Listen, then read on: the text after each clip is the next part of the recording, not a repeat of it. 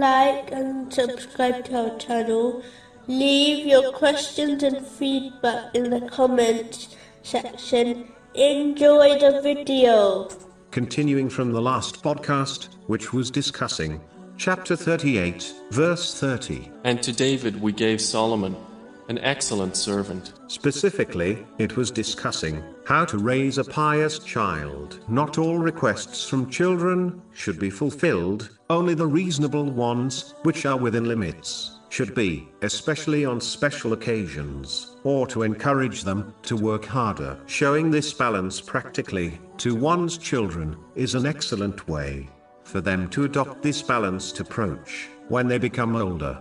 It is important for parents to treat each other with respect, especially in front of their children. When a person disrespects their spouse in front of their children, it will only cause the children to lose respect for both parents. In fact, a child will even adopt this attitude and disrespect others in the same way their parents disrespect each other. In addition, parents should not criticize other relatives in front of their children, as this will cause their children to lose respect for their relatives. It is extremely difficult to uphold the ties and rights of relatives when one has little respect for them. Unfortunately, this is an aspect of raising pious children often overlooked by parents, especially Asian parents. Another aspect of raising pious children is for a parent not to criticize their child over every single matter, especially trivial ones. It is best to firstly criticize them over